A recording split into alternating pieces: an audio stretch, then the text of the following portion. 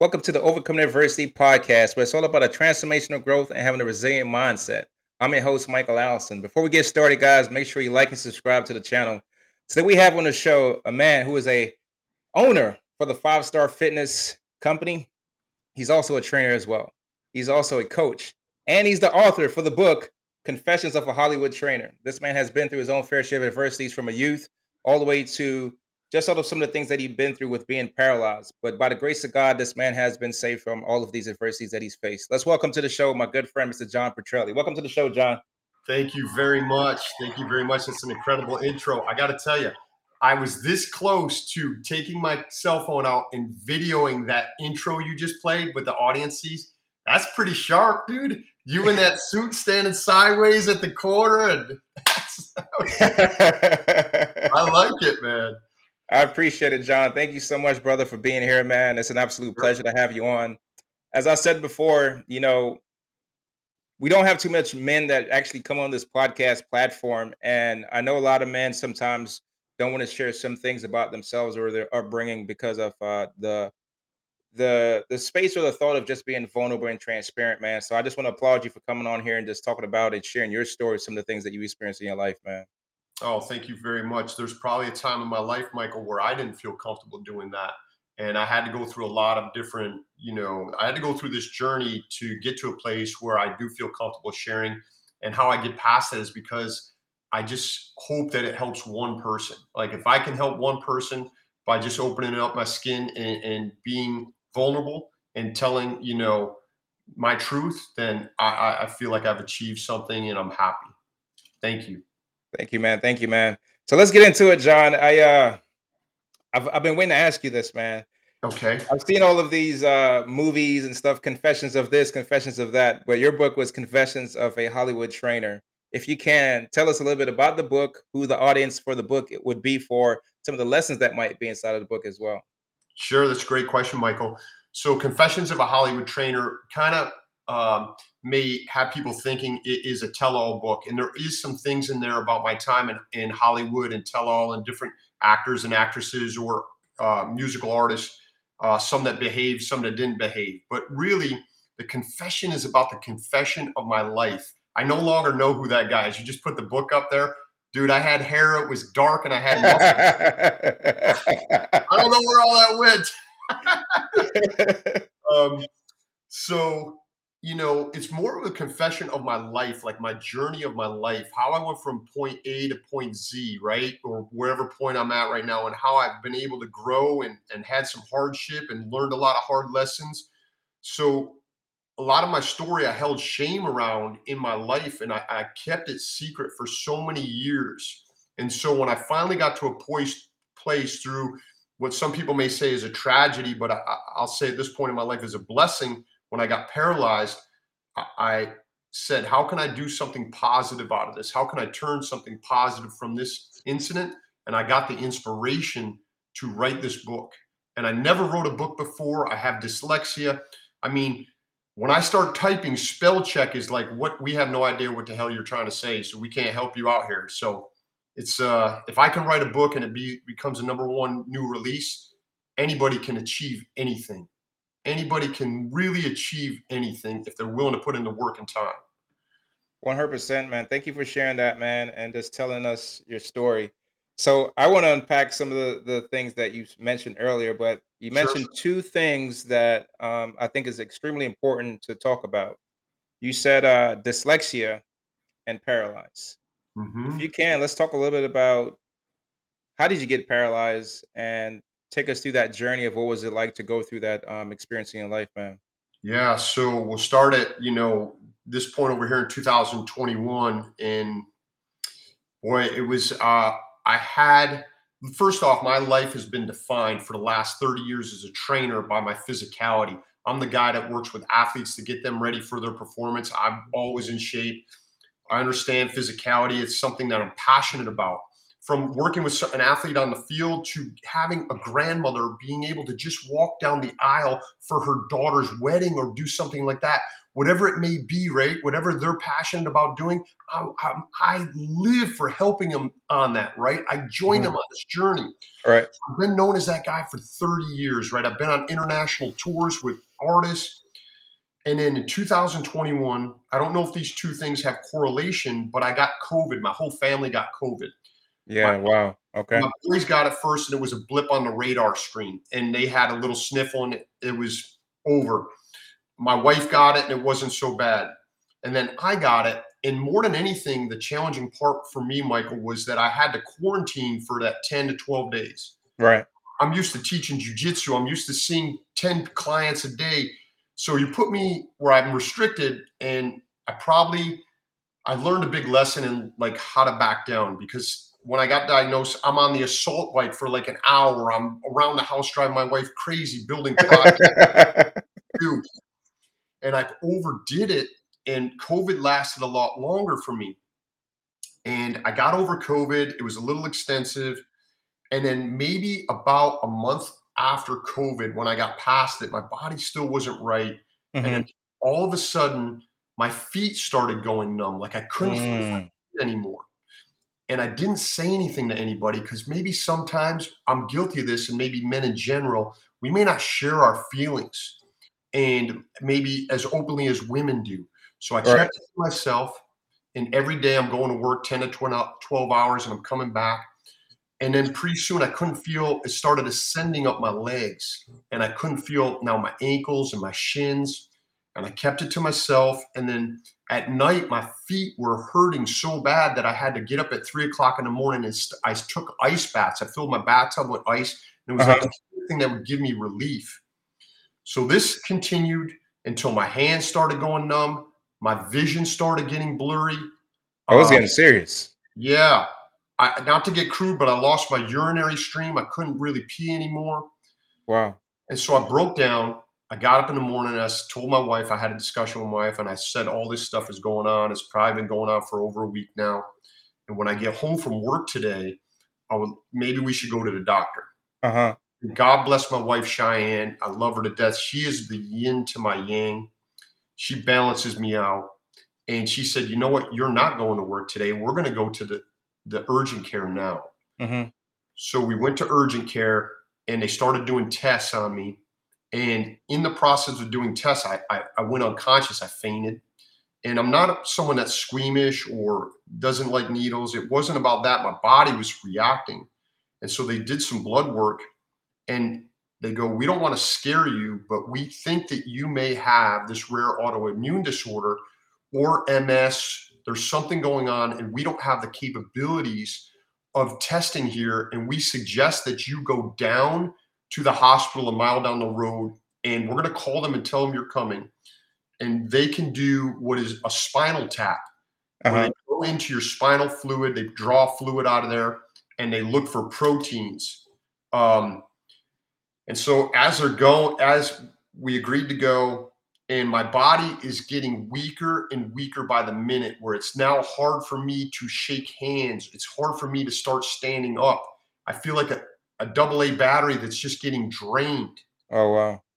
So we go to the hospital. By the way, Michael, this is the longest I've talked without taking a break. I'm glad you could be part of this. No. Go ahead, man. Go ahead.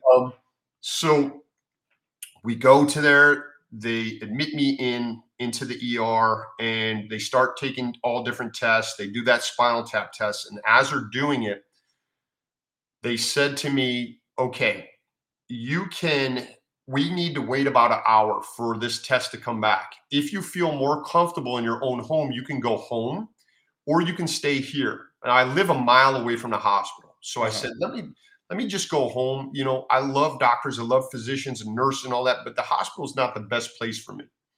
So we go home, and they said, listen, if you have what we think you have, and your numbness starts ascending up your body, it can be very dangerous, because it can get to your lungs and shut your lungs and heart down. So I go home. At this point, I can't feel anything below my knees.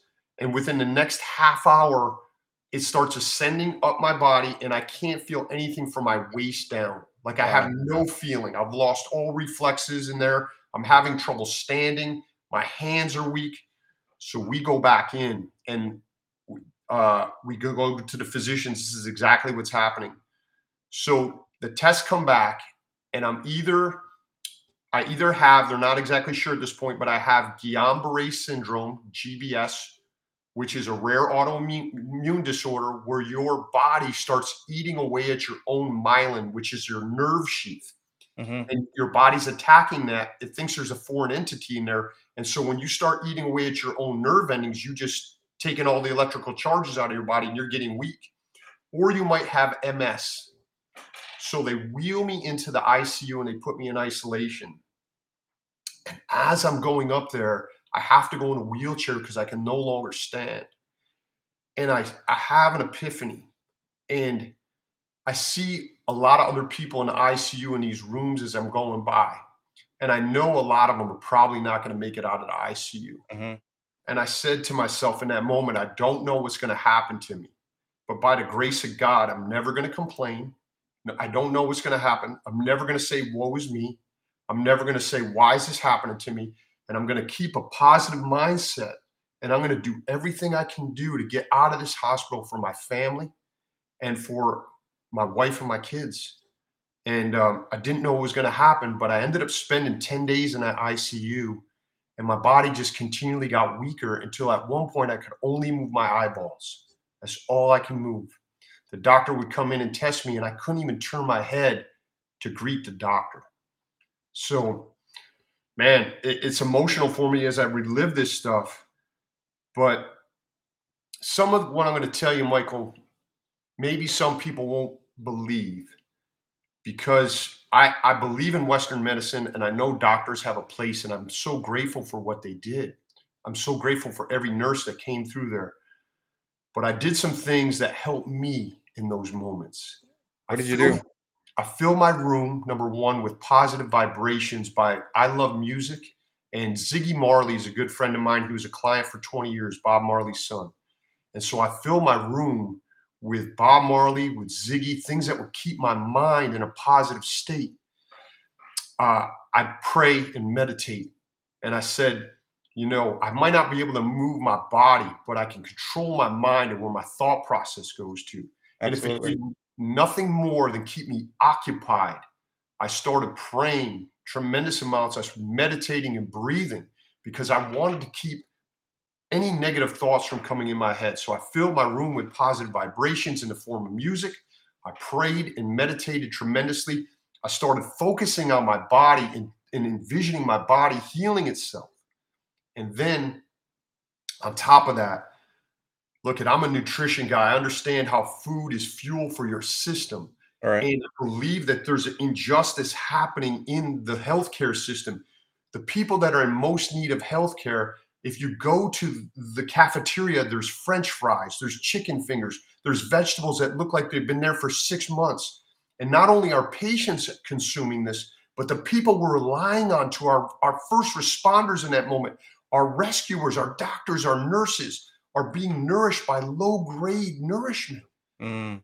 So I had my wife go and make me puree because I could no longer swallow. I had no more swallowing, so I had to have all my food pureed. And my wife went home. She had the amazing idea to go home and puree organic food for me and Hmm. bring it back. So I was getting nourished on a cellular level. I had vibrations in the form of positive vibrations of music of the Marley family, and I was praying to Almighty God and meditating. And now, like I said, I'm not discrediting what Western medicine did. It administered medicine for me called IVIG, immunoglobulin, to help my body shut itself down from attacking itself. But all of that, I believe, contributed to a degree of me 10 days later eventually gaining function of my body, and getting out of there. And, I made some other definitive decisions. I said, somehow, some way, that this is not happening to me, but it's happening for me. And I'm going to find a positive thing to come out of this. And I got the inspiration through listening to an audiobook in there that I was going to do my own book at some point. Not Hmm. having written a book, not having flunked in high school, had teachers pass me just because they never want to see my face again. by being a degenerate youth, I had this thing. I said, it doesn't matter. All that doesn't matter. I'm going to do something positive that will hopefully inspire other people by reading of this journey. And maybe they're in similar circumstances. They go, man, this is a dark moment in my life, but there's a light at the end of the tunnel. And if this individual can do it, if he can do it, I surely can do it.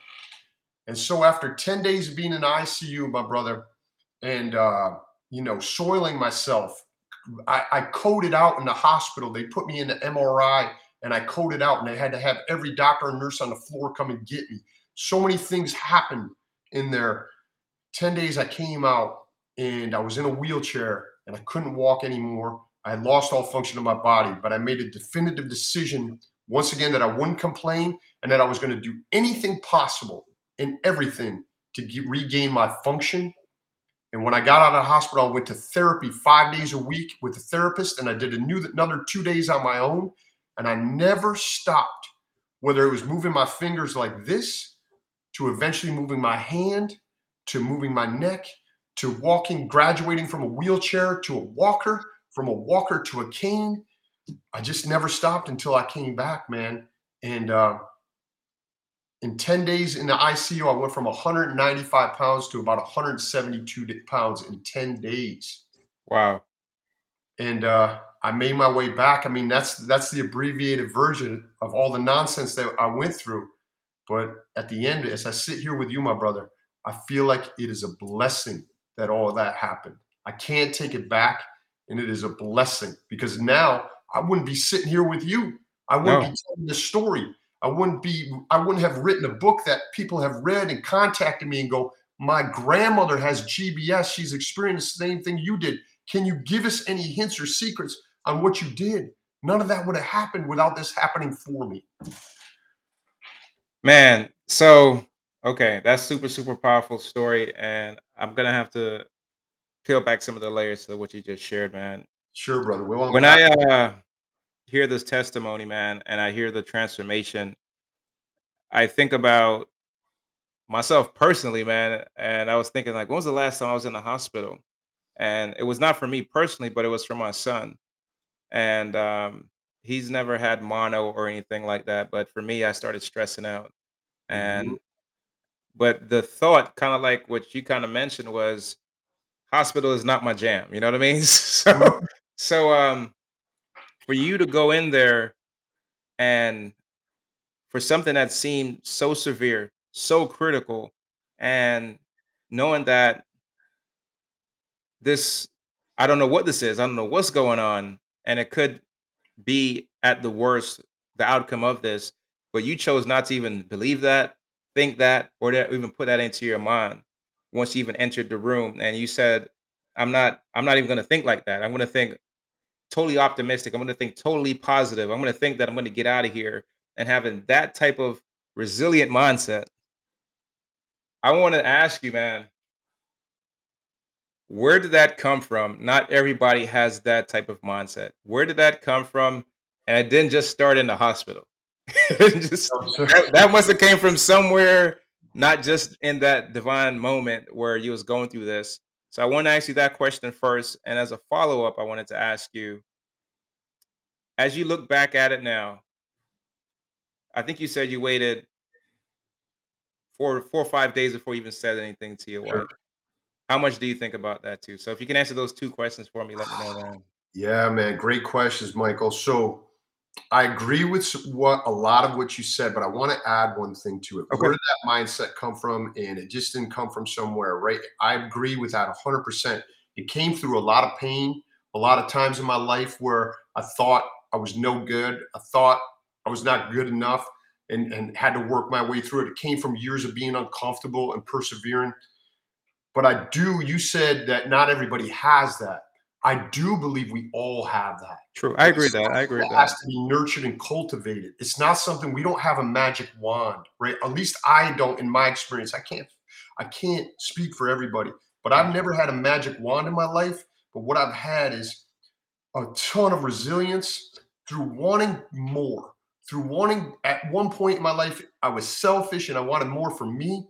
But as I evolved, I wanted more to help. I wanted more to give. I wanted more to inspire others. I wanted more to be part of a winning team. I wanted all that more, and it doesn't come without consistency and hard work. So, man, I got arrested as a youth. That was part of it, working my way out of that. We'll get into a story, maybe not, where I almost got put in jail for possibly killing someone at 19 years old. And We're here I gonna get was, into it. where I was going to go off to college, and I got locked up, and I had to reimagine what my life would be like being locked up for committing a crime that heinous. It came from changing my peer group. It came from all these things of years of sleeping on floors and having $100 in my name and not knowing where my next meal was going to come from. It came from all of that. And in those moments, of each of those moments I talked about right now, they seem like the worst times in my life, but God prepared me by giving me these events in my life for the culmination for the time I was paralyzed. Because if my life was filled with just Tonka trucks and baseball cards and sunshine and ice cream, when I got to that moment in the hospital, I probably would not have had that resilience. I would not have had that mindset. But all these dominoes had set me up to go, you know what? I may not have been here, but I've been some places and it's going to help me here. Okay. And I didn't just break like shatter like a glass house. So, yeah, that's where I believe that came from. And I'm grateful for every one of those moments that happened in my past that were the toughest times in my life, have been the blessings of my life. Wow. Yeah. And Wow, then, wow, that's touching, man. That's touching, man. thank you, bro. So let's touch on the other question, man. Yeah. Did you ever think back at man? This was going on like 4 days ago. Did you think that I'm gonna get through this and this is nothing, or you think, or did you think like some guys may think like I'm the guy that does martial arts. I'm the guy that's a weight trainer, so I'm supposed to be big and strong and all these different things to my family, man. What was that thought and what was going on with your mind that you said I'm just gonna wait it out and see what happens until you decided to tell your wife? Yeah. So all those thoughts came in, right? All those in hindsight, like, yes, I should have told, of course, told my wife. Of course she's right. Yeah, right, she's right. But I always think, man, I have this battle in my head, right, where I always think, no matter what the odds are, I think I'm going to come out on the other side. And I always think that about myself. I don't care what the odds are. I don't care what anybody says. I don't care if it's 100 to 1. We're coming out on the other side. I'm going to do everything I can to make that happen. So I fight with that mentality, which has served me well in so many cases. But then I also have to go, okay, there's other people in my life that need consideration. My kids, my wife, my mom, all these people that are counting on me. And so when I put myself through a certain degree at a certain point in my life when I was single and I didn't have other people counting on me, that's one thing. But now that I have other people, I have to continually remind myself that this goes beyond me, right? So why risk it? Why stay out a week when I can't feel my hands? Why have the ego to go, man, not tell anybody that my hands are numb or my legs are numb? So it's helped me evolve, and I'm still evolving, man. I still have so much to learn, brother. I still, and so yeah, I do think about that, and many times my life has proven that I should listen to my wife. When she hears it, she's gonna be like, "I know. I tell you that all the time, man." Why you go on the highway? Just listen to me. So, so John, man, let's take some things back, man. I hear the New York in your voice, Yeah. and but I also hear the in your voice the guy that had a rough upbringing, man, and you kind of alluded to that based off some things that happened once you got to high school and things like that, and getting ready for college. Tell us a little bit about your upbringing, man, and where you come from. What was that like growing up for you? Because it seems like that childhood helped get you out of that hospital. Some of the Yes, stories sir. that you've been through got you out of the hospital. So if you can, tell us a little bit about where you came from and how did that growing up evolve for you, man? Thank you. Yeah, that's a great, insightful question. So let me just start off by saying anything I say on this podcast, I do not hold blame to anybody else.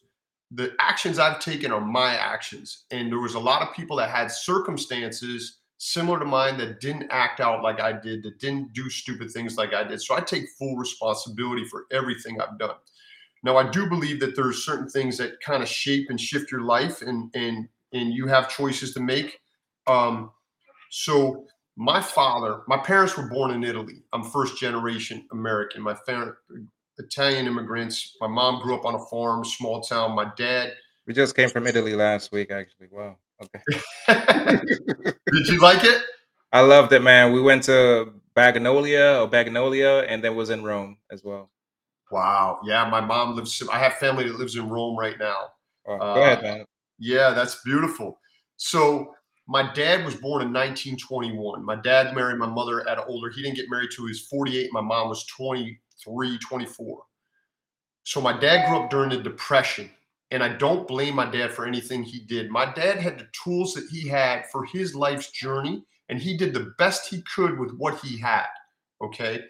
So Mhm. my dad grew up during the Depression, and he had no father. His father had another family and left his family for another family that they didn't even know about. He had a stepbrother he didn't know about and everything. So try to put myself in my dad's shoes and go, man, how would I deal with that? My dad went into the military at 18, and then he was in World War II, he was in Korea, and he was in Vietnam. He served in 3 wars. He retired as a lieutenant colonel out of the U.S. Army. My dad saw combat in many forms, and he never would talk about it. He never felt talking about it until his last years of life. But I know that they didn't talk about PTSD when I was a kid, and it was nothing that was talked about. But my dad would wake up with night terrors. He would scream. He had malaria that he got from serving, and he would have many different things. So my dad raised me as a soldier. Things that may have seemed as weakness to him, like love, caring, affection. And once again, I don't blame him for that. Is his life and his tools.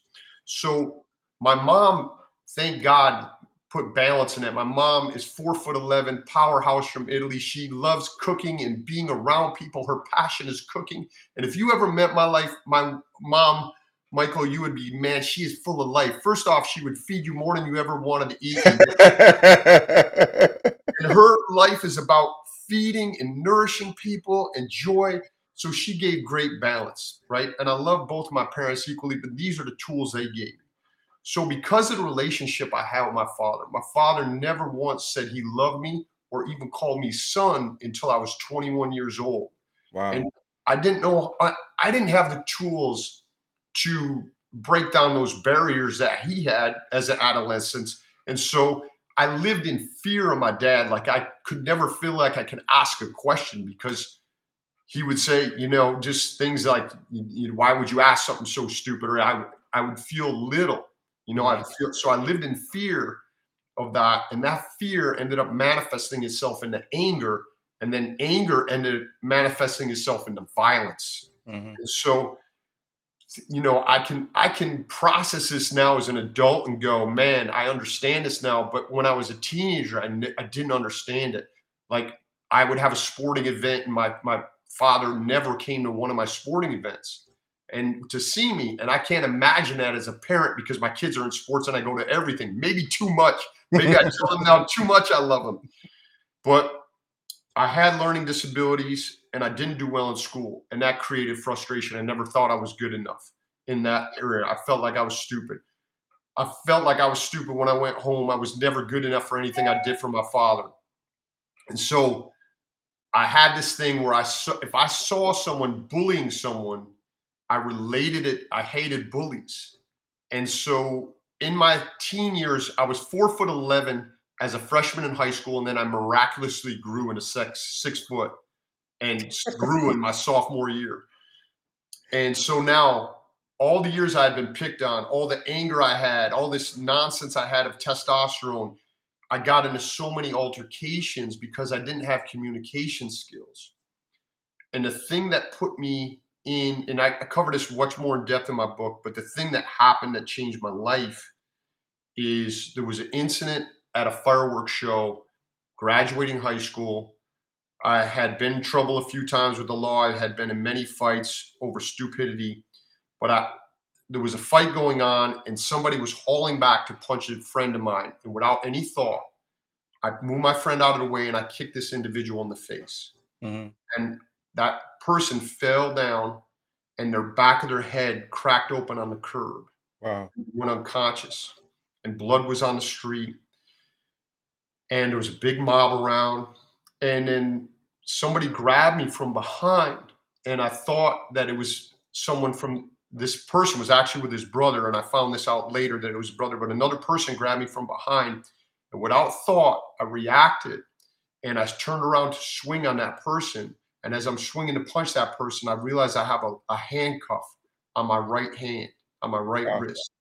And an undercover police officer had seen me strike this person and Mhm. grab me from behind. And now I'm punching an undercover cop with a handcuff on him. And, that all happened in a matter of 3 to 4 seconds. And now my life has changed. And I Wow. get put in the back of a police car and there's a crowd around and this person's unconscious on the ground. And I start selfishly praying that I'll be okay. I start selfishly wondering about what's going to happen to me as I watch the police try to revive this person unsuccessfully. And then they call the fire department comes in. The fire department can't resuscitate this person. And now the ambulance comes. And here I am. It's the last week before I'm supposed to go off to the only college that would take me to community college. I have my friends that are going to much more prestigious places, and I'm going to a 2-year college because it's really the only place I can go. And in my head,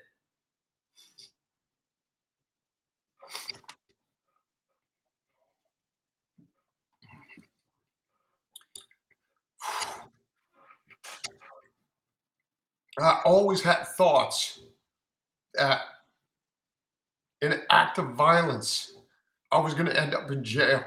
Mhm. And now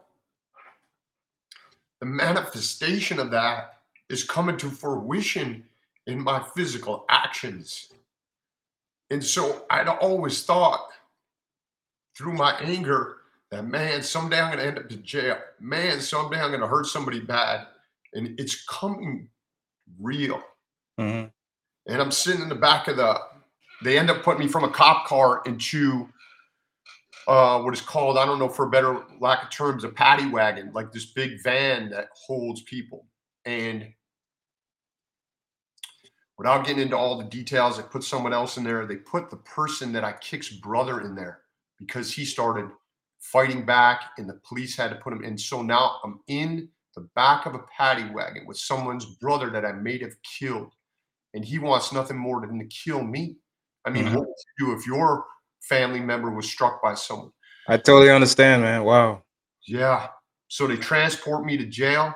They bring me in there, and here I just had a bright future. We were supposed to go off to a party and we were supposed to have fun. And now my future is I have to deal with everything that is just I have done at my own hands. And to make a long story short, that person ends up getting revived. Thank the Lord. They end up living. I end up to go through the court system. I have covered in detail in my book, but the whole process of dealing with that. But in those moments, I knew I had to change my life. I'm not blaming my peer group, but I knew I had to change my peer group because I was not man enough to, when a negative option came in my life to go, no, we shouldn't be doing that. I wasn't man enough to do it and ward off those influences. It wasn't my friends' faults. I'm not blaming them, but I knew Right. for me at that point in my life that I had to geographically change my environment. I had to change my peer group and I had to change my selfishness. And I said, I don't know what I'm going to do with my life, but this ain't it. And I want to do something to help people. And so, man, once again, if that didn't happen in my life, I wouldn't have become a trainer. I wouldn't have had a change in my life. And uh, you know, I pray for forgiveness for what I did, and and I can't take it back. And But once again, man, I guess if I could take back striking that person, but I can't, and I can't take any of that back. So I know it's part of the fabric of who I am today, and it's made me a better person. And unfortunately, I had to go through those circumstances to have me become a better person. But ultimately, it made me a better person, man. Yeah. J- John, man, thank you for being totally vulnerable and transparent and sharing your story, man. I could see it, hear it as you relive that. And I'm going through the story as you're sharing it, man. And I could just imagine the emotions that's tied to that and that atmosphere. What I what I also hear though, man, is that you were a kid that were bottling up a lot of emotions, a lot of feelings, and a lot of things that was going on. And it was in that split moment where you have this emotion, and you're emotionally tied to something else or someone else that was going on, and you responded within that 3 second time frame and time span, man. And it's looking back at it, right? I could hear the remorse and all the things that could have happened. I think though, man, by the grace of God, this person made it, survived, and it allowed you though to now be a change agent and live your life now on purpose, and now to make an impact, now to inspire people, now to share your story so no one does or makes some of the same mistakes that you did. If you can, man, as you chose to change your peer group, change your circle, change your mindset, and just redefine yourself in regards to just living a better life and be a better person, can you take us through that process, man? Because that is so inspirational. I know that there's so many youth right now that are in the wrong groups, in the wrong crowds, or struggling with some decisions that they're making. And I want to hear your story, what some of the things that you did.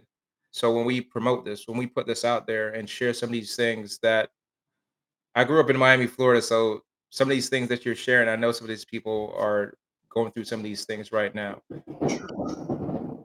I know in some of these rough neighborhoods, some of these things are going on right now, and some of these people are struggling. I know a lot of my veteran friends. I know growing up, they experienced some of these things where they grew up with fathers that suffer from PTSD or cell shock, these types of things, and they grew up with some of those same emotions, the same feelings like you did. I'm not gonna lie. When I got out of the military, my wife had to correct me on this because I try to teach my boys some of the same things that I learned from the military, and she told me you can't raise these boys like that. They're not soldiers. They're not Marines. You know what I mean? So she got a hold of me, and I was, you got to get up at 5 o'clock and make your bed, kids. You know, those types of things. And she was like, they can't do. These are not soldiers. So man, if you And you're can, like, not yet. if you can, man, your story is so impactful, man. If you can, man, just tell us what was that redefining moment, and what was some things that was going on that you chose to, saying change your life, man, that could help some of our listeners that's listening right now, man. Yeah. So through that incident, I started changing my life, and it was a process, Michael. It wasn't. I was by no means an angel immediately after that. But I went to school and I went to college. And when I got into college for the first time in my life, I focused on my scholastics and I got good grades. And believe it or not, I went into criminal justice in school, right? So I went to the other end and there was a process of me changing. I started building momentum. I was in the gym and I started isolating myself in the gym and putting that energy in the gym, in the weight room. Sometimes my friends would go out and I go, you know what? I can't go out. I got to go to the gym. And I was too fearful and didn't have enough confidence in myself to say, I don't want to go out because I'm afraid to get in trouble or to have some of this happen again. So I started putting my energy into something positive. And for me, that was a gym. A lot of anger went into those ladies, a lot of frustration, a lot of emotion went in there, but it was something positive to do. And as I said, I wish I could tell you I changed immediately, but there were many more altercations And the thing that put me over the top is we got into a huge altercation with a big mob fight, and somebody told me they were going to kill me. And they said, I'm going to find you and I'm going to kill you. And that was my absolute turning point because Wow. this person was known for that. And I go, what am I doing? And that there was the straw that broke the camel's back. I had $500. I had just gotten out of my second year of college. I called a friend who lived in California that I grew up with. He was now living in California with his uncle. I called him. I said, listen, I owe him a debt to this day. His name's Daryl Hagan. And Wow. when I didn't have many options, he took my phone call and I said, I gotta leave my apartment. And he said, look, we don't have any room here where you can sleep on the floor. Mm. And so I took what money I had, I bought a plane ticket, I had a duffel bag.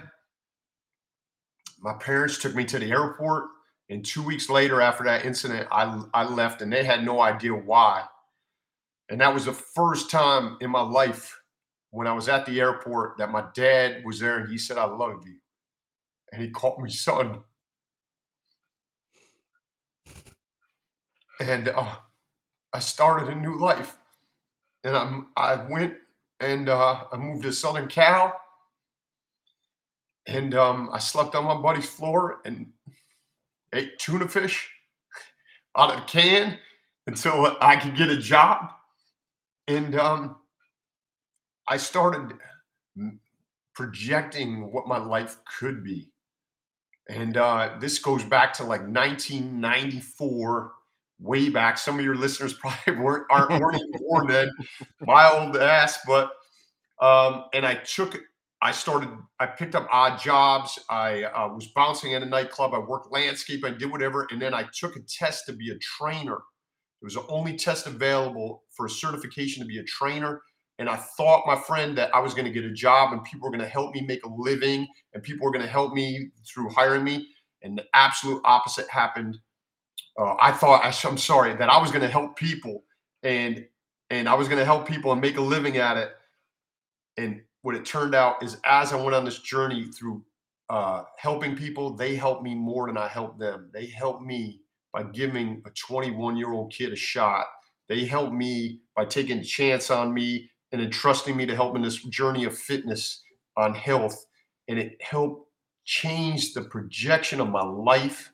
And I started being from selfish to selfless. And the more I helped people, the more I got back. The more I put outside of myself, the more I got back. And it changed the course of my life. And if my buddy had never picked up that phone or said I could sleep on his floor, I may have never become a trainer. And for the last 30 years, man, it went from that little kid becoming a trainer to eventually making my way to Hollywood and becoming a trainer on national tours, international tours with Grammy award winning artists, to working on movie sets with people, to doing all. And that's why I say, Michael, I say, if I can do it with dyslexia, if I can do it having going to jail, if I can do it with anger problems, imagine what the people listening to this can do. Imagine what they can, anything they dream of, they can do it if they're willing to put in the work. And small actions change the absolute course of my life. Someone being kind to give me a shot changed the absolute course of my life.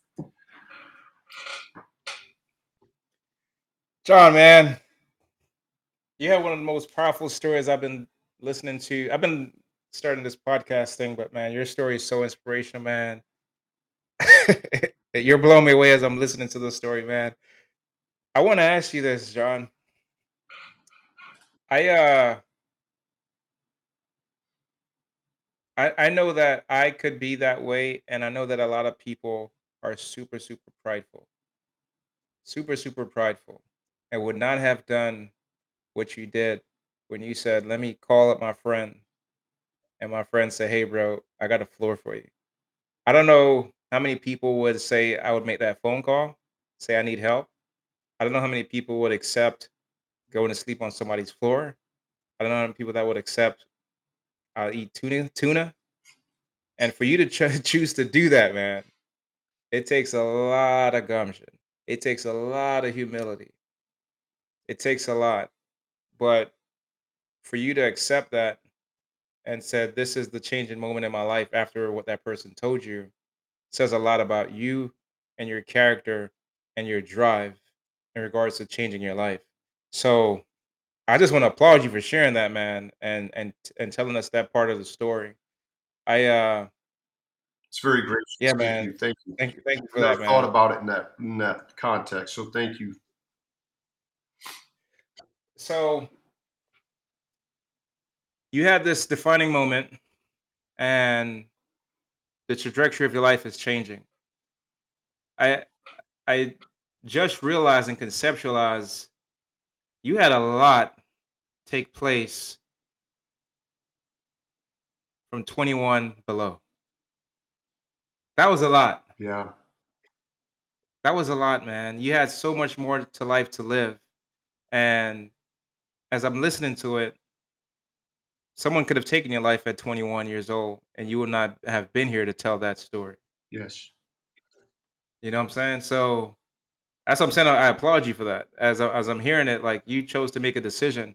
And within that decision, you had a I, if I heard that from my dad, it probably would have been like one of the best send offs I could have ever had. You know what I'm saying? Because growing up, I didn't hear that, I didn't see that, and all of a sudden, I got it right here in this moment. That means to me that he meant that. You know what I mean? He meant that. Like he doesn't do this often, so or at all. That he meant that. You know what I mean? So yeah, man, it's just crazy just to hear that, man. It touched my soul when he said that. I mean, it broke me where I couldn't even respond. But looking back, as my father aged and as I aged and grew and matured, we had some conversations.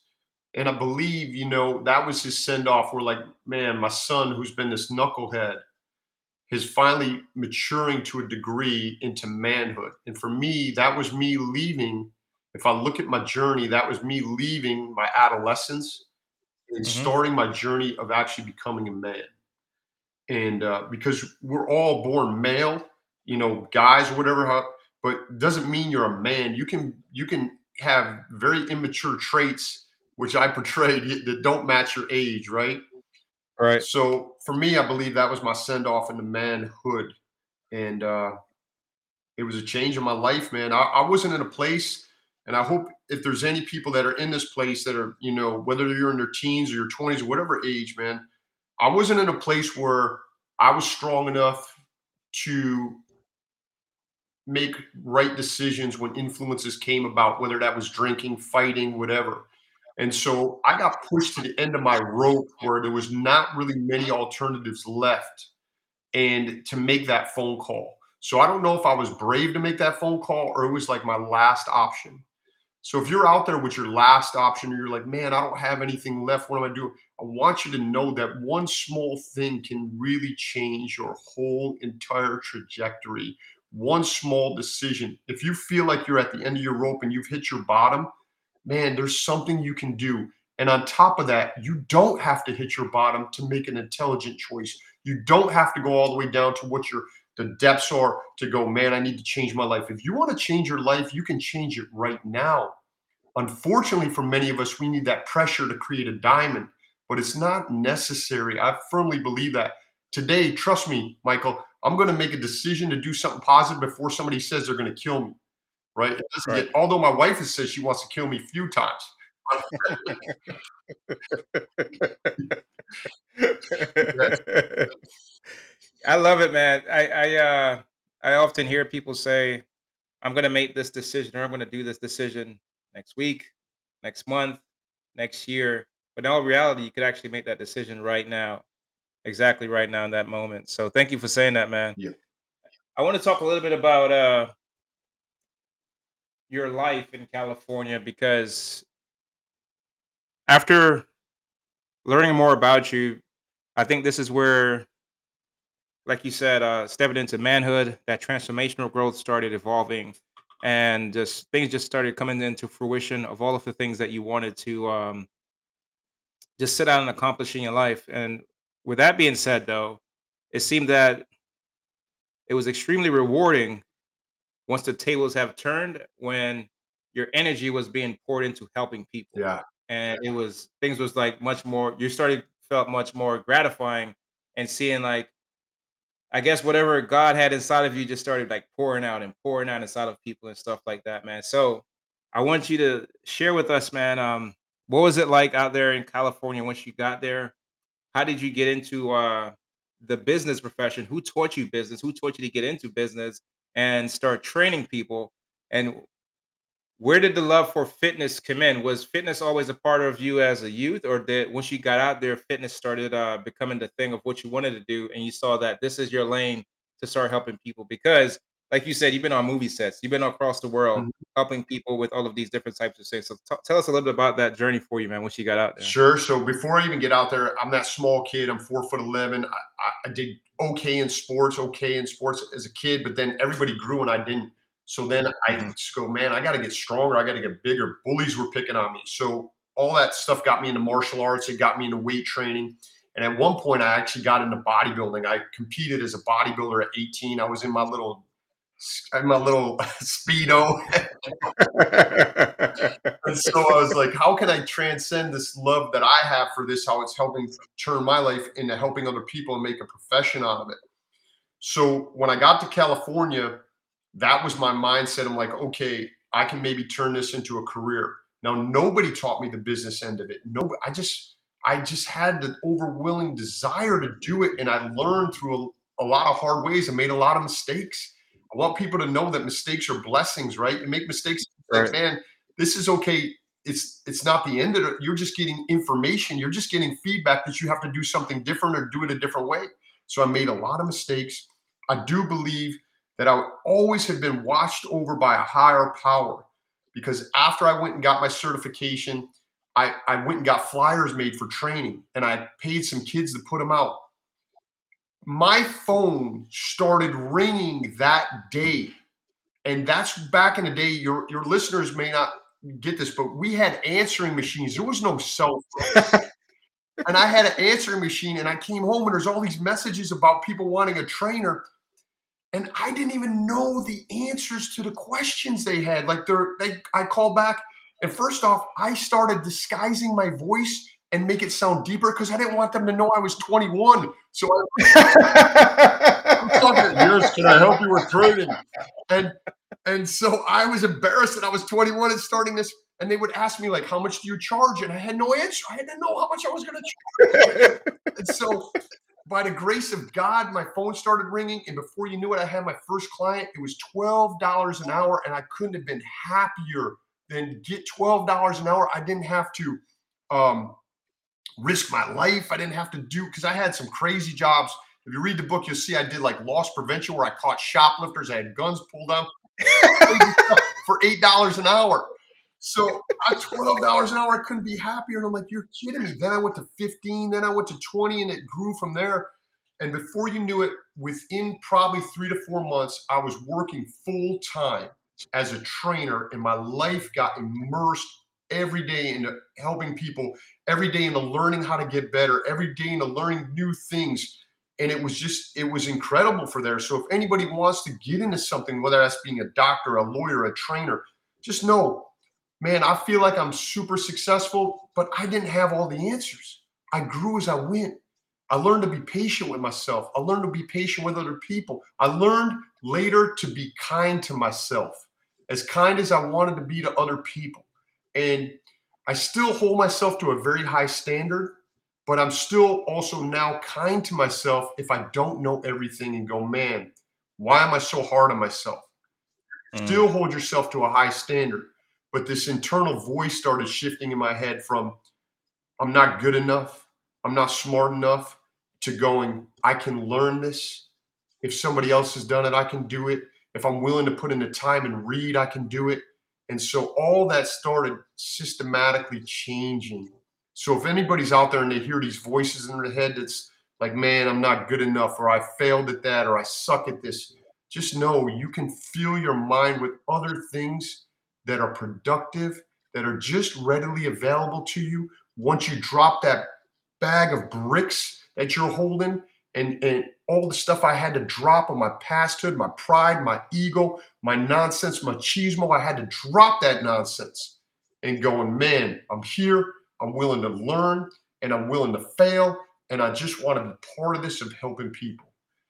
I forgot what all your questions were, and I was just Nah, that's fine, John. I talk about that all the time, man. I think when I speak to a good bit of people, I actually just had a kid hit me up through social media, and he's trying to get into the industry. But what I told him was kind of like what you just said. But you were speaking towards how we put this limiting beliefs inside of our minds and inside of our head. And then once we get into a profession of something that we're good at, but we're around other people that's doing it, we start creating this imposter syndrome as do I belong here or should I be here or any of those types of things. And that's what you're speaking towards. But you chose to have that resolve. You chose to keep going. You chose to keep pushing, as in, like, you have no other options. Mhm. So, if you can expound a little bit more on that thought in regards to imposter syndrome, limiting beliefs, and what were some of like the habits? What were some of the things that you started creating for yourself that turned into a decisive decision in regards just to being disciplined and just executing at this one particular thing that you're doing? Yeah, that's great questions. I want to. So, if you look at decisions I made in my life where they've been decisions that have helped me move forward, they've all been Hmm. infused with emotion, either the emotion of going from fear to gratitude, whatever it may be. Even fear was an emotion that propelled me to make a phone call to go sleep on a floor. Right, there was emotion infused with that. So, one thing I could tell people that really helps me, and I found help my clients is, you have a goal, you want to do something. Think about what that goal ends up meaning to you. I want to lose 10 pounds. Well, what are you going to do when you lose 10 pounds? Who, Mm. how do you feel better about yourself? What do you want to wear? Where do you want to go? What are the things you can't do right now that you would do when you felt comfortable losing 10 pounds? Now, that can be when I learned something, that could be whatever it is. But if you infuse it with emotion, it helps propel that beyond a dream to being something that can really happen. And now you take that emotion, that goal, and you put it down on paper. And now we have a blueprint how to get from point A to point B. It's infused with emotion. We put down details on how to get there. So all these things have to be infused with intention and emotion. So I've learned that along the way, that is why I've been able to achieve certain things.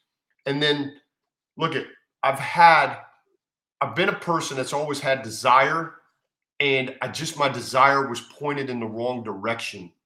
And I needed some people in my life that were angels to me to write my compass. And so I started surrounding, some intentional, some unintentional, myself with people that were going to be lifting me up. And I sort of started changing my peer group.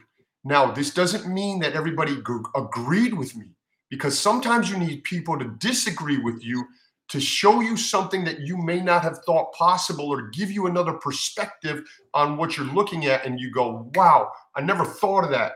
If you didn't disagree with me and you were just a yes person, I would have never had this new perspective on how you feel, or put myself in your shoes, or look at it from this way. So I started surrounding myself with people that would lift me up, that would disagree with me and keep me in check, and just were,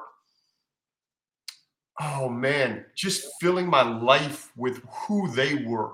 And I was getting to be in a place where I can take it in, and I can take it in and be vulnerable and allow them to influence me.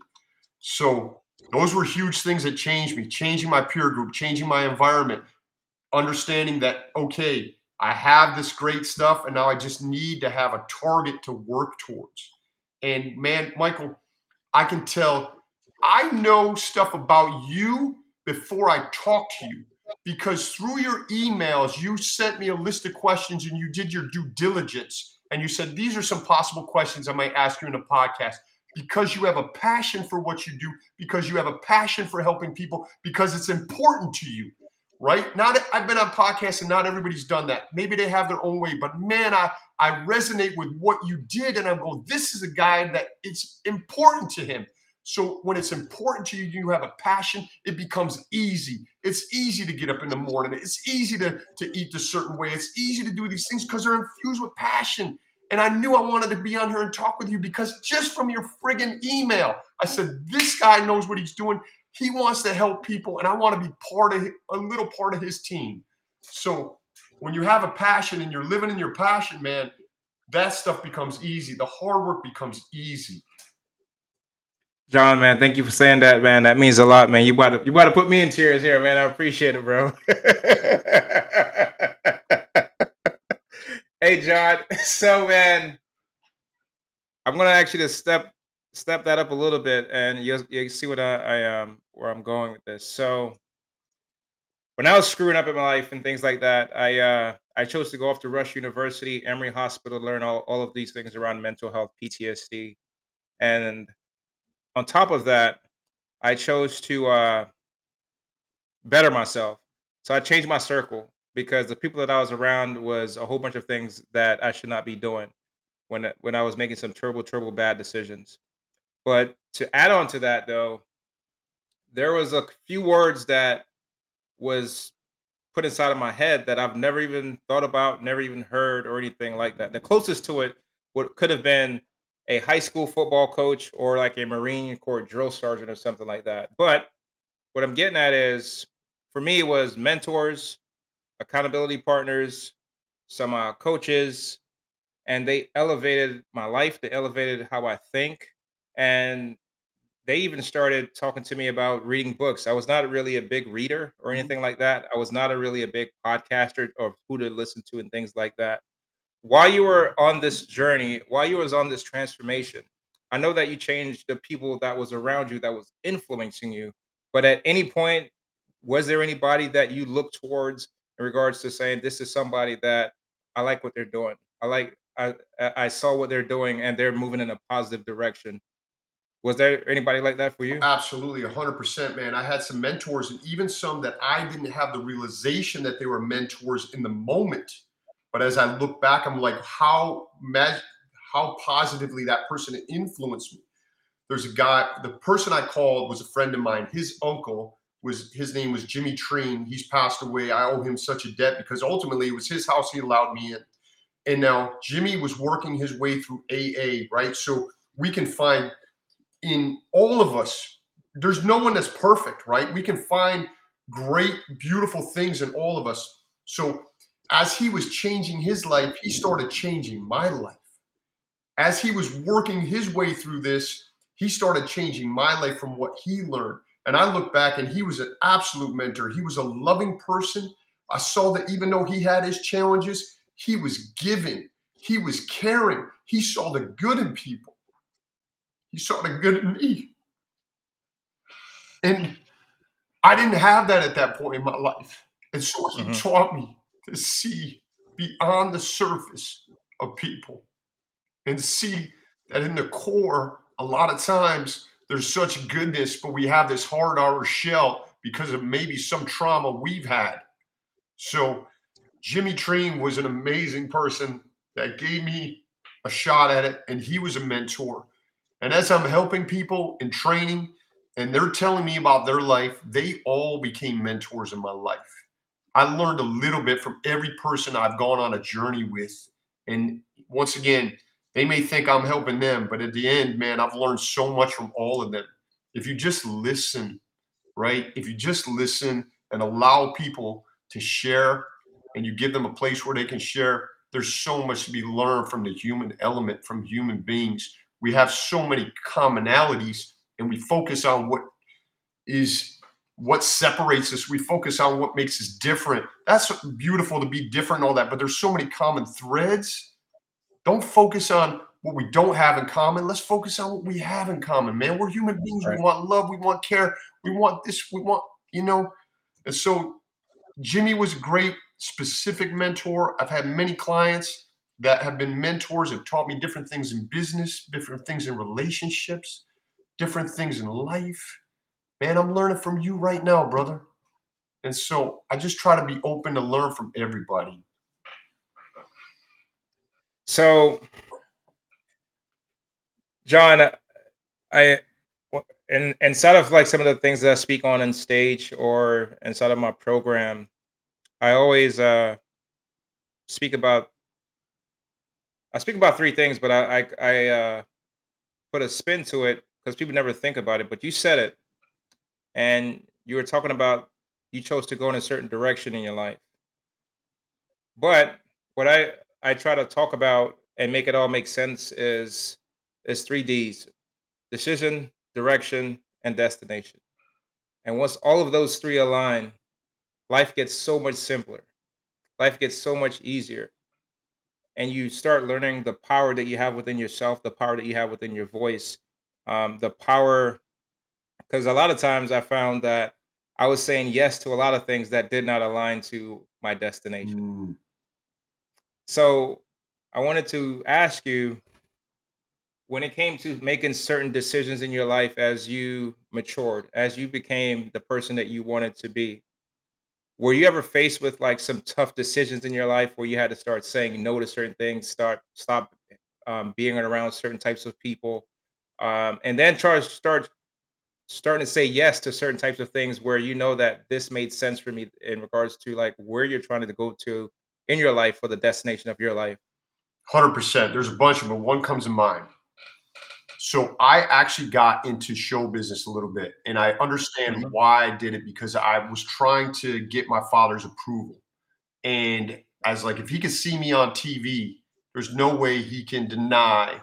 Like he can't. He's going to turn on the TV. He's going to see me. So I actually became. I studied in between training people. I studied acting. I had no acting experience. I was a groundhog in second grade. I had two lines and blew them, and back in grade school. And I got on TV. I was on every soap opera. I was on things with Pam Anderson. I did all this stuff and I didn't find fulfillment from it. It didn't fill my soul. I describe it Mhm. as being for me, and now maybe somebody else is different, but it was like an Easter bunny that is all shiny and chocolatey on the outside and hollow on the inside. And so Mm. the money was great, the recognition was fine, it was great at the time.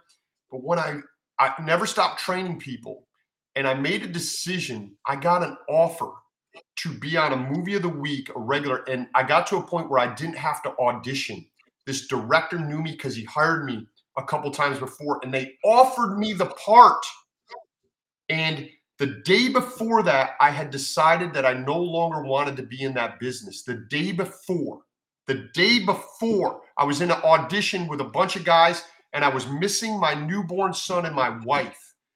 And I said, Mm. why am I here? I'm not getting fulfillment out of this. And I called my agents that day and said, I thank you for everything you've done, for taking a shot on me. It's been an amazing journey. I'm going to send lunch over to your office. I thank you, but I'm done. The next day, I get tested as I'm sitting on the 405 and 101 freeway in traffic. My former agent calls me and says, they have an offer for you. You don't have to audition. You don't have to do anything. You're going to film in San Diego for 3 weeks. It's going to be this much money. And I said, I thank you so much. If you would have called me the day before yesterday, I would have been over the moon. But I know what my future is. And I Mm. only want to focus on helping people and training people. And I don't do it for the money, although I get compensated in kind for the effort I put out there and what I help people. And I would love to do that in the past, but this is my future. And I thank you. And I looked up at the sky and I said, God is testing me right now to see if I'm serious about this. And I went home to my wife and I said, "This is what just happened. I had to claw and scratch for everything I did in that industry, and everything I got, I'm blessed for. I got, but the one time they offered this to me was the day after I decided to retire, and I feel good about it. I feel good about my decision. And from that point, what I was able to do as a trainer and the amount of people I helped just 10x'd. It 10x'd. And so that's a moment in my life where God was testing me to see if I was true. And I stepped into what I said I was going to do. And I just feel like, yeah, that was a huge decision where it didn't correlate with what my intentions were anymore. Man, thank you for sharing that, man. That's the perfect explanation for me whenever I talk to people, man, about decisions, directions, and destinations. You knew your destination where you wanted to be at with your life, man. And you got tested on that road to see if you was really true to that. So, so John, man, I got a couple more questions, brother, before we get out of here, man. Okay. This has been a phenomenal conversation with you, man. So, the fitness industry was a rewarding experience for you, man. Can you tell us the impact that it had on you, man, in regards to? I know it opened up tons of doors and tons of opportunities for you, Sure. but along the journey, you met quite a few fascinating people, Yes. right? So, can you share with us some of the people that either you made an impact on them or they made an impact on you just from you working with them, you helping them, or they're them pouring into you or you pouring into them? Yeah. Man, so many people. So many people. But I'm going to tell you one specific story. So in 2007, there's this wonderful guy, Marty Handelsman. I love him to death. And he lived on the East Coast, but would vacation on the West Coast, him and his wife. And I would see them for a couple months out of the year. And they came in, and Marty comes into the gym, and I was training him out of the hotel he was staying in. And we're catching up, and he's just telling me, I hadn't seen him for a whole year. And he's like, man, I had some heart complications. I had shortness of breath. And I went to the doctors. We got checked out. It's nothing. They said the best thing to do is continue to exercise and stay active and eat healthy. And so I take Marty off of the treadmill. We're talking, and I lay him down on a mat to do some stretching. And he has a heart attack Wow. right then. And we're the only two people in the gym. And this is a hotel that is a little bit off the beaten path in Bel Air. And my cell phone doesn't work at the time. And so I have to make a decision in that moment. Do I run and get help, or do I start administering CPR? And now, as a trainer, we have to be certified every 2 years in CPR, but this is not at the forefront of my mind every day, right? So I get Right. certified, I do it that day, and then it sits in the back burner. And so I go, man, I just got to do CPR. And I started administering CPR to Marty. And I go through, I think it's something like five, six passes of breaths and compressions. And at the time, it's different than it is now, but I believe it was 15 compressions, 2 breaths, 15 compressions, 2 breaths. And he comes back to life. I don't know how to explain it other than when I am breathing in his mouth, I see life come back into his eyes that were just moments before dead. They were lifeless. And I see almost the only way I can relate it to you, Michael, is that I had the same feeling when my son was born and he wasn't there. And then all of a sudden he was in this world. And Marty comes back and I'm mouth to mouth with him. And in that moment, there are no words spoken, but there's so much communication between us. And we're an inch away from each other, and we're looking at each other's soul, basically. And it's the only guy I've ever kissed in my life.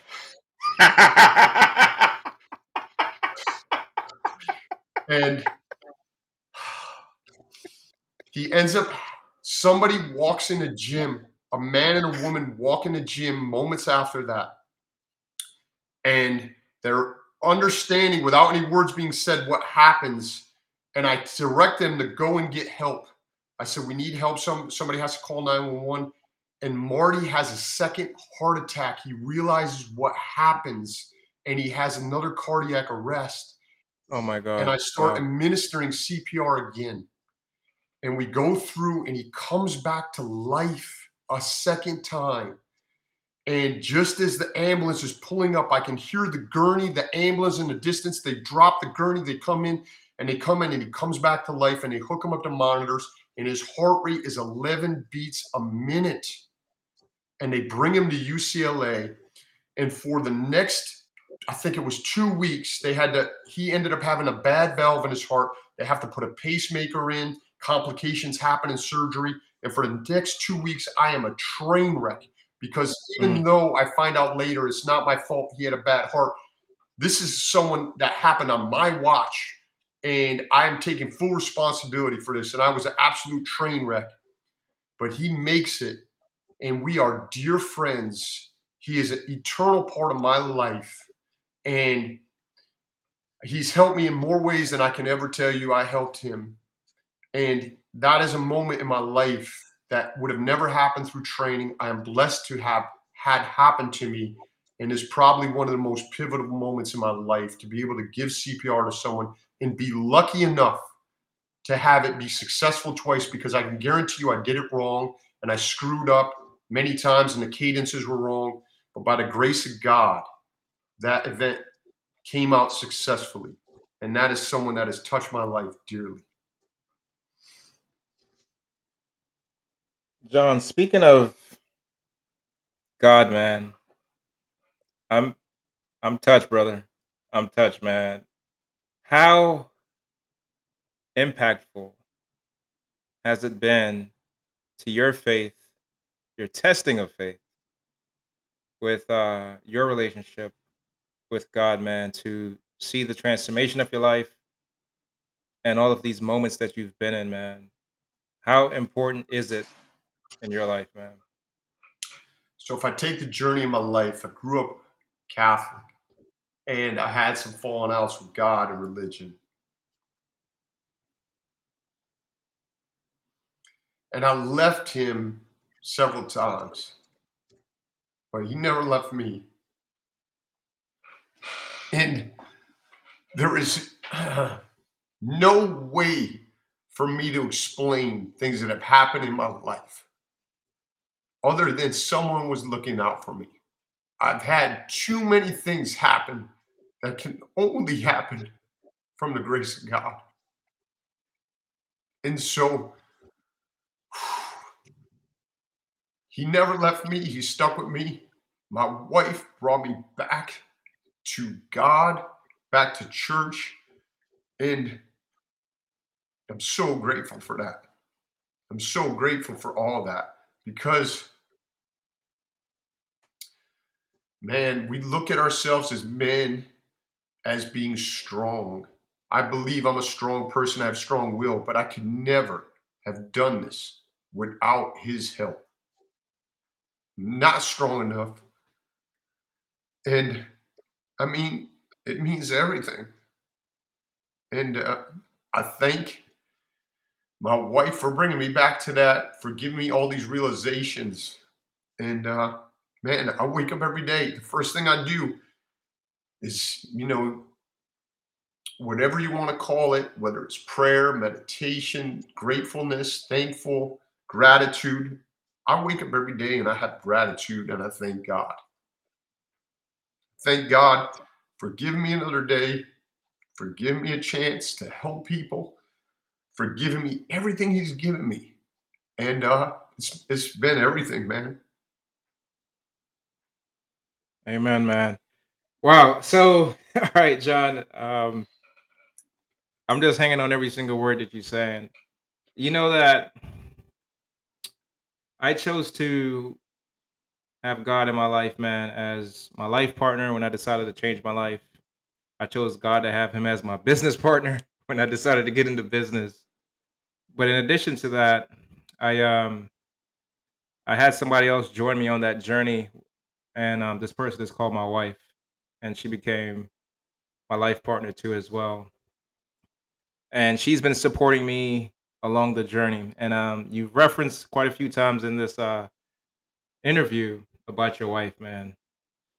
Can you tell us a little bit about that support while you're on this journey of life, purpose, and this the mission that you're on now, man? Can you tell us how important your wife, your family support has been in your life, man? And that is up there, tied for the number one spot. It is my wife is stuck with me when man, it was just me at some points where I was selfish, and she stuck with me and saw goodness in me. She stuck with me through different things journeys I went on that many people would have walked away from. And that structure of having that in my life has saved me. She's been my balance, whether that's telling me I need to go to the doctor or just calming me down. and giving me better insight. She's caring, she's compassionate.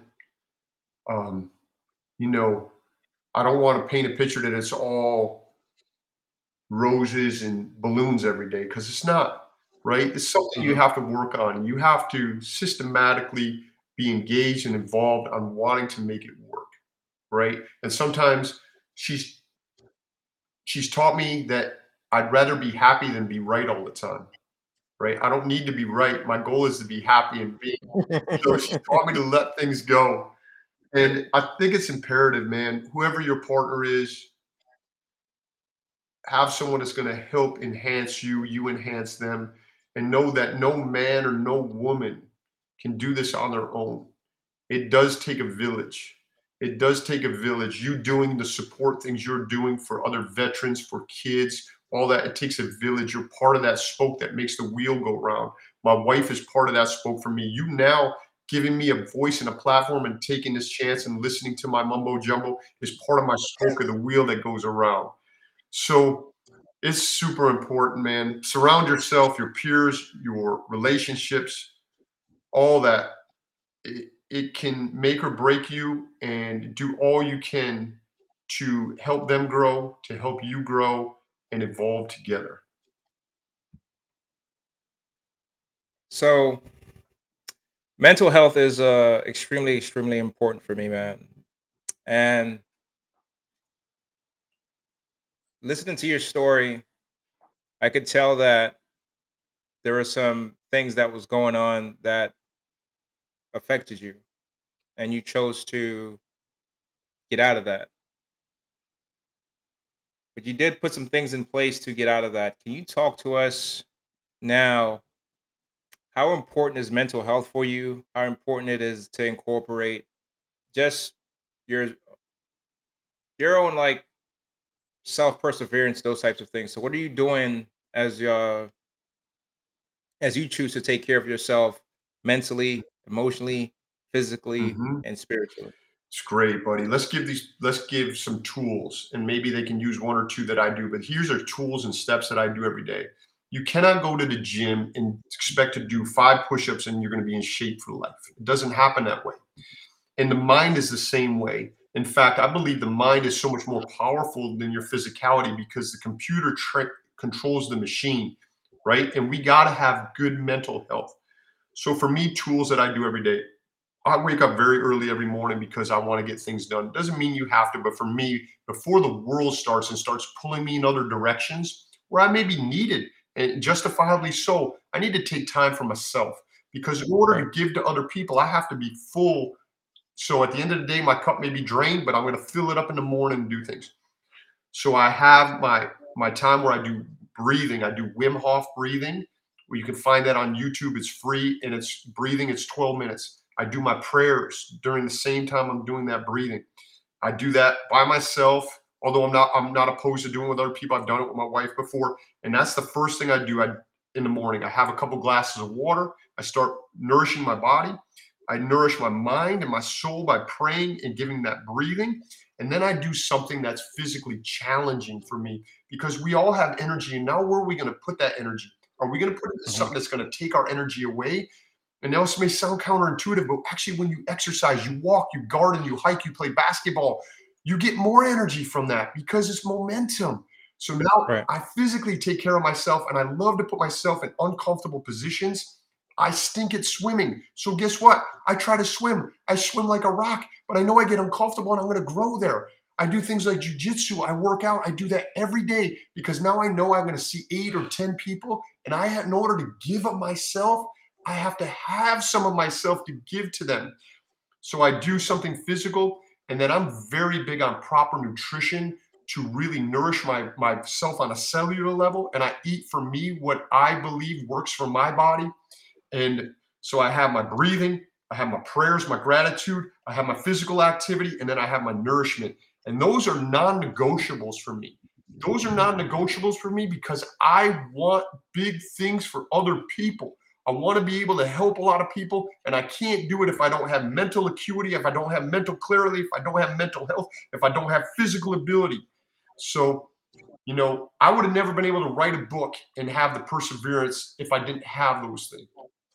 And Michael, we all learn in different ways. You just educated me in the 3Ds that you have, and I would love to be able to borrow that and use it in the future. And I learn in different Absolutely. ways than other people. I have dyslexia, so it takes me longer to read things, and I'm more of a visual learner. But there's a way for me to learn. And I've learned in giving information, people absorb information that I may have in different ways. And we're all individuals. So I came up with this thing several years back, and it just made sense to me. A lot of people like eggs, right? We may eat eggs for breakfast. Mhm. People like eggs served in different ways. So I try to serve information. You like it scrambled eggs? Great, we'll scramble the eggs. You like fried eggs? Very few people like eggs raw, but a few people might have them that way, right? So I Right. only give people raw eggs. They might want to egg the information, but they can't digest it. Tell Mhm. me how you want to digest that information so I continually learn, so I can send over information to people in the way that they can digest it. So I'm on a course of, I always want to learn. I'm always reading books now. Through my youth, I didn't read nothing, man. I didn't even look at comic books. I didn't want to have anything to do with that. But now I'm continually, I have your book in my queue in audiobook. I'm always listening to books. I'm always trying to educate myself for me, but also for I can hopefully help in some situation. John, thank you for sharing that, man. That's truly, truly empowering. I think that's some of the key to success in life, man. Is just having those at like your core or at your at your foundation, man. And to hear that, that's what you how you start your day off. That means a lot. That just confirms the way I think, the way I process, and the way I do things, man. As we close out, what are wow, what are some advice, sis? What are some lessons that you could leave our audience with, man? You grew up with a childhood that experienced a good bit of things before you even turned 21 or right at 21. And you managed to get out of a lot of situations by the grace of God. And then we spoke about the transformation of your life, how now you're making a tremendous impact in people's lives, man. And you spoke about earlier as we started off this podcast around what took place with being paralyzed through COVID, going through COVID and stuff like that. You have so much to share, man, so much to teach. Leave us with some lessons, some advice, some gems that our audience could take away, man, because this conversation has been truly a blessing, brother. Oh, thank you, brother. Thank you so much, man. And I want to say before I even say any of that, what you asked me, I just want to say how grateful I am for number one, anybody that's tuned in, for number two, one point B, for you offering us this platform, right? This doesn't happen without you doing this. This doesn't happen with you being brave and going, man, I want to hear what other people have to say. I want to share it with the world. I want to help people. So this, we don't know the trickle down of this. You and I don't know. Maybe somebody listens to this 6 years from now, 6 months from now, and it just sparks a little something in them. And if we do that for one person, man, you articulated this so greatly before we even got on the air. If we can help one person, we've succeeded. Because what does that one person do, right? We want to grow this and compound this. So I thank you for Absolutely. that. What I can share with people is no matter where you are right now, you're in that perfect place. Own what you are. I'm honored that you feel that this has been impactful for you, because for so many years, I didn't have the ability to share this because there was shame wrapped around it. It was hidden inside of me because I surrounded it with so much shame. And you have to, I came into my power and a lot of doors open for me when I understood that these were the thread and the fabric of who I am. I can't change it. I can't change any of it. I can't go and change my father not having a father and the way he treated me. And I understand, and I've given him forgiveness for everything that's happened. He's not to blame. It's his journey. I've taken responsibility for my own actions. I haven't blamed anybody else, and I've owned what has happened, and I'm grateful for it because it's happened for me. Everything in my life right now has come to this moment where you and I are sharing this. So if you're out there and you have shame around something, you're not happy about what happened in the past, learn from it. Take the tools from what you learned, put them in your tool belt. And now, as you go forward, you have more ability to tackle the next obstacle, the next challenge, the next whatever it may be. Because if I go in the ICU room and I don't have all this, as we said, I don't make it out of there. I likely don't make it out. So own what you are.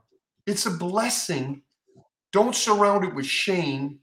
Be kind to yourself as you would be other people, and love yourself as you would other people, right? Demand the same respect out of yourself for yourself as you would have other people do for you. And just know that everything happens for a reason. I know it's cliche, but it truly does. And you're in a perfect place right now to create greatness, to create wonderment. You're in a perfect place to help other people. You're in a perfect place that you only uniquely have this gift from God that has been given you through your adventure, through your hardship, through your life, has given you right now to bestow upon other people and help them on their journey. So whatever your history may have been is perfect. And go and bring it to the world. Man, thank you for that, John. So, John, as we get ready to wrap up, man, if anybody wanted to book you for another podcast, book you for a speaking engagement, do business with you, or anything of that magnitude, to just reach out to you, man, just say thank you for your story, man. How can they get a hold of you, brother? First off, if they did, they're absolutely nuts if they want to do that. Number two is, look, before I even give out my information, I have an absolute affinity for people that have served us, our military, our law enforcement, our paramedics, our firemen, our doctors, our nurses, our teachers. And if there's a way, if you want to reach out to me, I will donate some of my time to help your cause because I have such a passion for it. And what I get in return from helping people that have helped us in our times of need is far surpasses any monetary compensation I can get. So I want to put it out there. Number one, I will help and I will donate time, right? I can't do all my time that way, but I would love to do a certain portion of that. Number two is they can get a hold of me at johnpetrelli.com. The book is confessionsofahhollywoodtrainer.com. It's also my website. There's this thing out there that I've finally come accustomed to. It's called social media. I was fighting it for years. On Instagram, I'm John.Petrelli. On Facebook, I think I'm John Petrelli. So yeah, that's where they can reach me. I'd be happy to help. I'd be honored to help. And if you hear this and you want some help, man, it may take a moment for me to get back to you, but I will 100% return an email. I will 100% return a phone call, a text, and it's important to me, and I will do it. John, man, it's been an absolute pleasure, brother, to have you on, man. Thank you for being on the show, man. It's been amazing, man. Amazing. Thank you, my brother. Thank you. I'm in debt to you, and it's an honor to sit here with you. Thank you, man. Guys, thank you for listening to this episode of the Overcoming Adversity podcast. We just want to tell you guys thank you. We love you. Until next time, peace. Can't complain at all. Couple dollars in my pocket, know it come and go. Been working on my body, getting healthier. Thank God for clarity.